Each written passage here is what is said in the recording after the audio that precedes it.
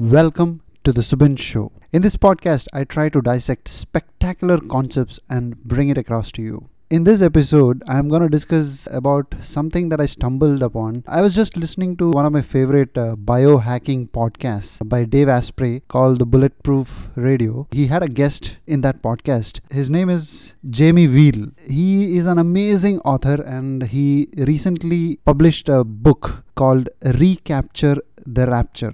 The way he explained certain concepts in that podcast made me hooked. I really wanted to understand what he's trying to tell. I just got this book and I read it and it just blew my mind. The concepts discussed in this book are amazing, super beneficial, super controversial. Anybody who's planning to read the book should be very aware of certain things. It's a very dangerous book, but the concepts that are discussed make sense. At least at this point of time, it definitely makes sense. I thought in this podcast, I will discuss about this book and certain concepts that are discussed in this book, and then try to put in my ideas and correlate things in the end. I will be letting you know the summary of what he has to say in this book. This book is all about how to survive the meaning crisis. The title of the book is Recapture, the Rapture. Before I narrate the summary of this book, I would like to tell you in advance that, not every concept in this book is something that I believe on. Most of it I loved and it made sense. A lot of things made a lot of sense. I am somebody who looks for answers all the time, so it was able to answer a few intriguing questions that I had in my mind. Recapture the Rapture, rethinking God,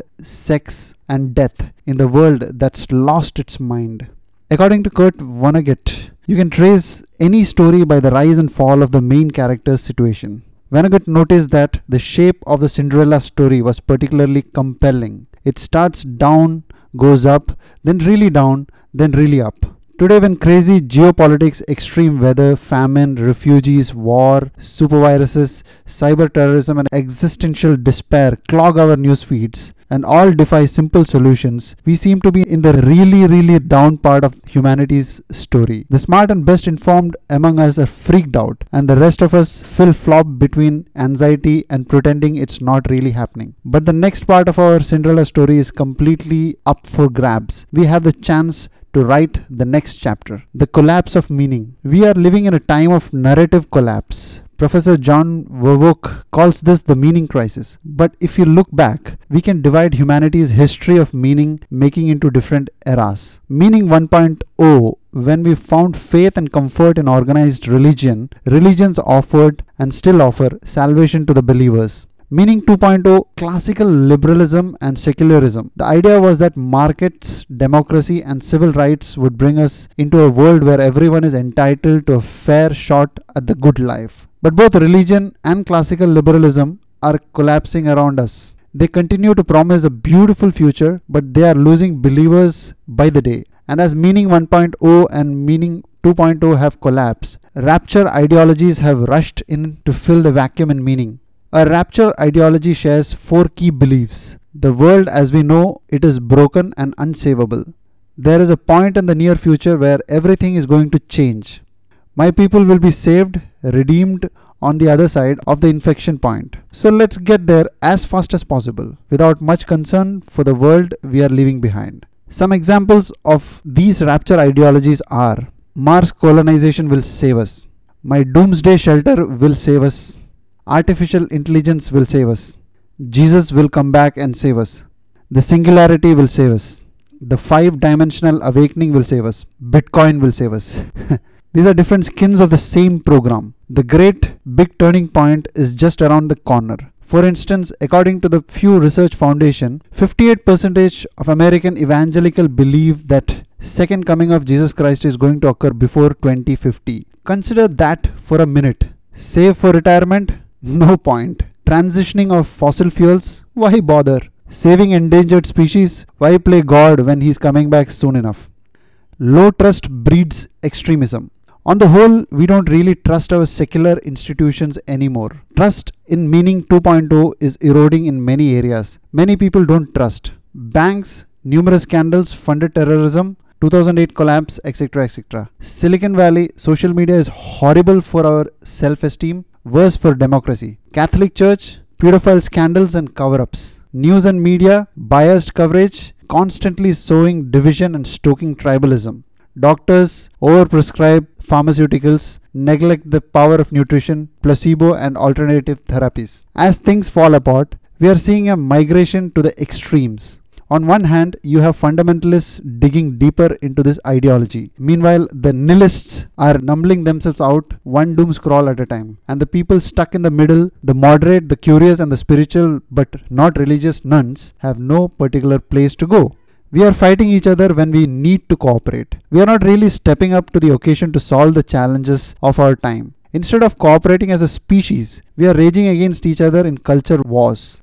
Both the far left and the alt-right want to control the narrative around the Western legacy and its relation to evolutionary biology in order to advance their goals. The left wants to tear down the Western canon because they see it as the origin of contemporary oppression. They want to censor biology in case contemporary findings on race or gender become weaponized. And to be fair, popular narratives of the past 400 years are rife with scientific argument propping up despicable things like the institution of slavery, chemical castration of homosexuals, and wage gaps between men and women. On the flip side, the alt-right doesn't want to tear down the West. They foolishly glorify it, powering up their fever dream Aryan patriarchy one semi-iconic Reddit post at a time. Hashtag because Aristotle and because science. Both sides are missing the most critical insight of all. A careful study of biology highlights just how fragile, rare, and precious the humanist experiment really is. Evolutionary biologist Brett Weinstein notes that Homo sapiens have evolved two forms of cooperation. The first ancient form is based on genetic relatedness. We work together with people with similar genes as us.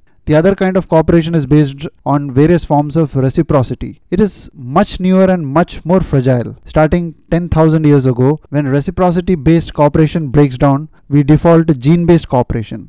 Backing people against the wall who have a genetic basis for cooperation is very dangerous because history tells us they may turn into a genocide menace. Please don't break civilization. Oxytocin is indeed the love drug, but few realize that this isn't the whole story. Studies show that boosting oxytocin increases envy. It increases gloating. Oxytocin can bias people to favor their own group at the expense of outsiders. Harvard immunologist Catherine Wu says, oxytocin also plays a role in ethnocentrism, increasing our love for people in our already established groups and making those unlike us seem more foreign. We regress under stress. Put simply, tribalism is destiny. Humanism is optional. On either side of politics, anyone seeking to smash the system, no matter how righteous or justified, is at a profoundly important and structural level on the same team. Alt-right neo-Nazis actually have more in common with far-left radicals than either would be willing to admit. A new study in the journal Helion found that people on both the far left and the far right scored statistically higher in the dark triad of personality types: narcissism, Machiavellianism, and psychopathy. If we tear apart now, when we should be urgently uniting, it will dig in and say, I refuse to cooperate with those not like me until I get my due. Then we increase the likelihood that we all get hurt badly. On either side of politics, anyone seeking to smash the system, no matter how righteous or justified, is at a profoundly important and structural level on the same team. How to design Meaning 3.0. Meaning 1.0 was all about salvation for the faithful. Religion has always promised inspiration, healing, and connection, but it did so while raising up a select group of followers who deserve such benefit while punishing the non-believers. On the contrary, Meaning 2.0 has been about the equity and inclusion. We invented democracy, the Bill of Rights, and the classically liberal ideas of life, liberty, and the pursuit of happiness. Of course, the West has fallen way short of meeting these ideals for women, indigenous populations, and people of color. But there has still been an upgrade in the operating system. We are no longer in religious monarchies. But it's important to note that when the West started replacing religious guidance with science and liberalism, we lost a lot too. When Nietzsche declared that God is dead, he meant that we achieved inclusion. but at the expense of salvation. We got the vote for fridge and smartphone, but we forgot what it was all for. We lost our moral foundation and were left with God-shaped hole in our hearts. Not altogether a bad thing, but the burden of creating our own sense of righteousness, wrongness, truth, and sacredness is heavy. If God did not exist, Voltaire observed, it would be necessary to invent him. The new atheists like Christopher Hitchens and Richard Dawkins initially celebrated the collapse of religion. But we have lost many of the pro-social elements that faith used to convey. Religion as a cultural meme has served for tens and thousands of years because it conveys an adaptive advantage. According to Pew Research Foundation, believers are generally wealthier, healthier, and happier than non-believers. It might be time to reinvent religion. This is Meaning 3.0. Meaning 3.0 needs to be broadly relevant and locally adaptive. To do that, it should borrow three design criteria from scientific modernism: open source, scalability, and anti-fragility. History is littered with the stories of joyful, ecstatic experiments, violently suppressed by powers that be. Someone discovers a direct route to liberation that threatens to cut out the established middlemen, and they are rarely welcomed with open arms. Try to storm heaven, and there is almost certainly hell to pay. The whirling dervishes of Sufism have been persecuted for centuries for their refusal to bow down to external authority. Shakers, Quakers, and Mormons all had to flee their homelands to pursue their more direct and experiential faith. To counter this predictable suppression of transformational movement is simple. Widely share recipes that enhance individual and communal sovereignty, using ingredients that are easily accessible, democratize transcendence. The Meaning 3.0 Flywheel. The Sacred Design Lab at Harvard Divinity School distills faith down to three core elements: beyond becoming and belonging. Three essential nutrients to human flourishing, or put another way, inspiration, healing, and connection. The ancient Greeks called these three ecstasis, catharsis, and communitas. They are how we wake up, grow up, and show up. Let's take them one at a time. Inspiration. Inspiration serves as an essential counterweight to the crushing, life's a bitch and then you die monotony of existence. Packs of macaw monkeys have been observed overlooking food, fighting, and procreating to gaze at an especially gorgeous sunset over the savannah. People who experience reliable access to peak states report having greater overall life satisfaction than those who don't. And it's not just fleeting inspiration that happens in these peak states. Insight pattern recognition and lateral connections all spike when the neurophysiology of ecstasis comes online. We find ourselves less distracted, more attentive, and more inventive in these states. Ecstasis, also called flow, can come from meditation, dancing, or snowboarding down a mountain. The practice is different, but the inner experience is similar. Healing. The second nutrient we all need. The world breaks everyone, said Hemingway, and afterward many are strong at the broken places. But those that will not break, it kills. We all suffer micro PTSD nearly all the time. Having a way to digest the grief rather than choke on it is essential. As Besson van der Kolk writes in his brilliant book, The Body Really Does Keep the Score. Whether it's the absolution of Catholic confession, the ritual forgiveness of Jewish Yom, or the cathartic suffering of Lakota Sun dance ceremony, religion has always provided ways for us to mend and atone.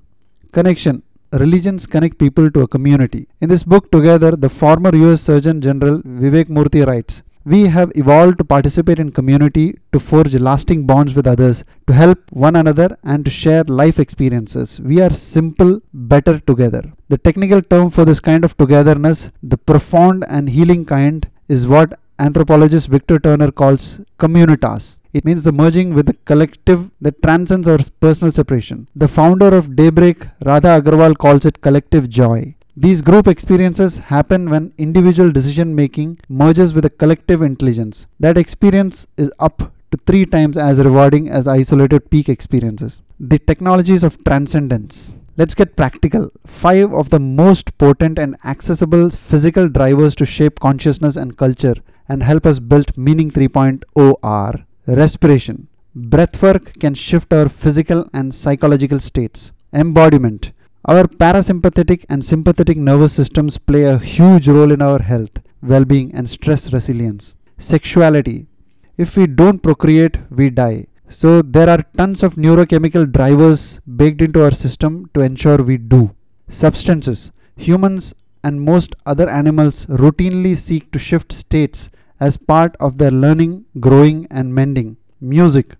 Music can amplify any of the other experiences, from ancient chants to cathedrals to chain gangs to concerts. Music has accompanied us on the journey of human civilization. Virtually all societies strictly channel access to these techniques of ecstasy into improved forms: sex for procreation, but not recreation; intoxication for stress release, but not epiphany; music to reinforce order, like army marches and church hymns, but not for revelry, like Elvis and the Grateful Dead. No civilization worth its salt hasn't tightly prescribed access to these five forces. Otherwise, nothing remotely civilized would ever get done. So, how do we build a framework where we don't misuse these ecstatic technologies? Our responses will roughly align with one of the three personality types: the hedonist, the conformist, and the purist. The hedonist is generally all in on optimizing their ecstatic experiences. Their challenge is knowing when to stop. Beware unearned wisdom. Carl Jung once cautioned, infidelity and addiction are their Achilles heels. Brakes to slow their pursuits are their missing links. The purist tends to prefer the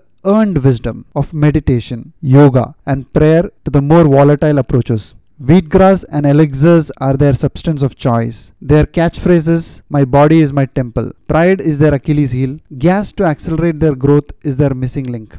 The conformist.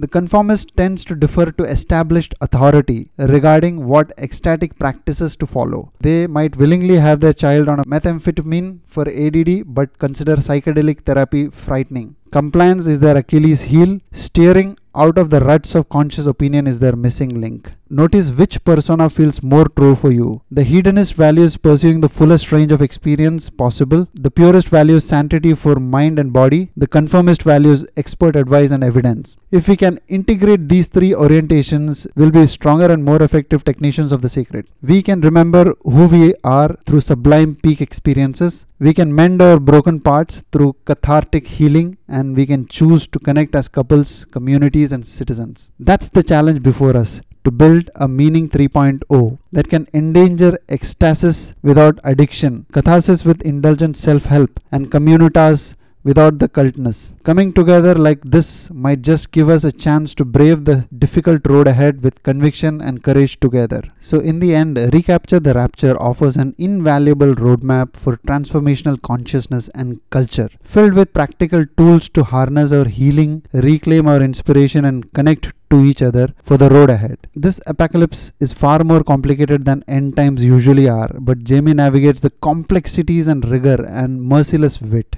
He is one of those writers who frustrates my desire to make despairingly generalizations about non-indigenous thought. It's a highly personal, richly informed, and culturally wide-ranging meditation on the loss of meaning in our times and on pathways to rediscover it. A neuroanthropologist maps out a revolutionary new practice, hedonic engineering, that combines the best of neuroscience and optimal psychology. It's an intensive program of breathing, movement, and sexuality that mends trauma, heightens inspiration, and tightens connections, helping us wake up, grow up, and show up for a world that needs us all. This is a book about a big idea, and the idea is this: slowly over the past few decades, and now suddenly, all at once, we are suffering from a collapse in meaning, fundamentalism, and nihilism, and filling the vacuum with consequences that affect us all. In a world that needs us all at our best, diseases of despair, tribalism, and disaster fatigue are leaving us at our worst. It's vital that we regain control of the stories we are telling, because they are shaping the future we are creating. To do that, we have to remember our deepest inspiration, heal our pain and apathy, and connect to each other like never before. If we can do that, we have got a shot of solving the big problems we face. And if we can't, well, the dustbin of history has swallowed civilizations older and fancier than ours. This book is divided into three parts.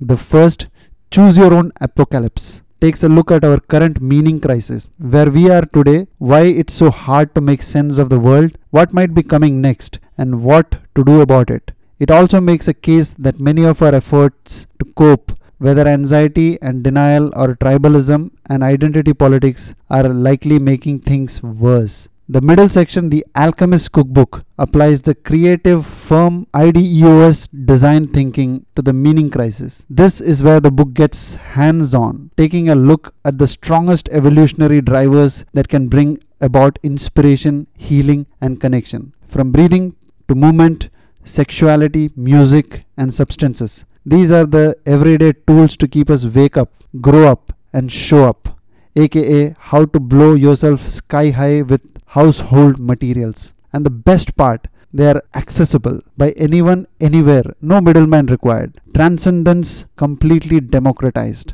The final third of the book, Ethical Cult Building, focuses on the tricky nature of putting these kinds of experiences into gear and into culture. Because anytime in the past, when we have figured out combinations of peak states and deep healing, we have almost always ended up with problematic culty communities. Playing with the fire has left a lot of people burnt. This section lays out a roadmap for sparing 1,000 fires around the world, each one unique and tailored to the needs and values of its participants. Think of it as an open source toolkit for building ethical culture.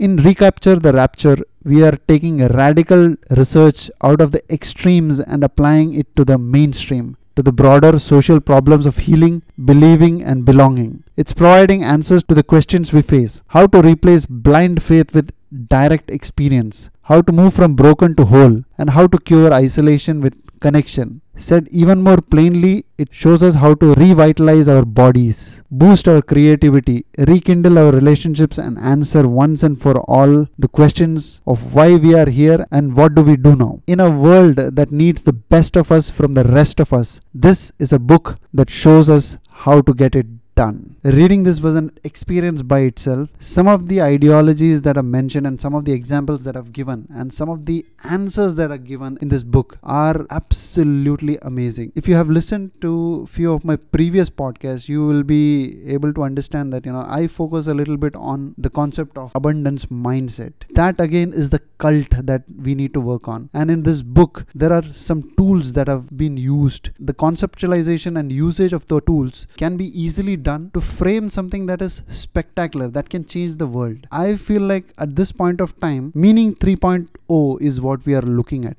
And having an abundance mindset with all these tips and tricks can completely change everything for everybody. That can actually solve most of the problems that we have. And I hope you like this podcast. I certainly enjoyed making this podcast and I hope you like it. If you like it, please go ahead and subscribe to my podcast. And I urge you guys to please express your opinions through your valuable comments. I would like to bring in some more amazing concepts in this podcast. So please do support. And I'm sure if you had somehow reached till now, it might bring a small change. At least it might inspire you to look this book out. With that, I would like to conclude. This is Subin signing out.